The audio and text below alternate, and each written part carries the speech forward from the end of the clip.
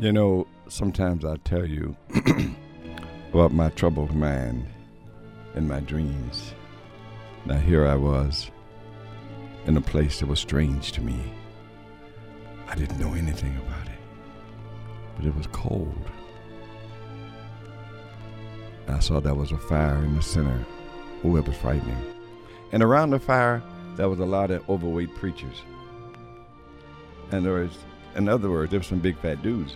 They were heavy dudes. They were close together. And it was cold, and I was trying to get in between them. I pushed one and pushed the other, pushed one, pushed the other, tried again, but I couldn't get in. And they kept going shoulder to shoulder. Then I got angry. I said, hell.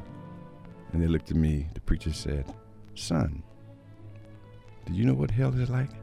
I said, yes. He said, well, what is it like? It's like here. You can't get to the fire for the preachers.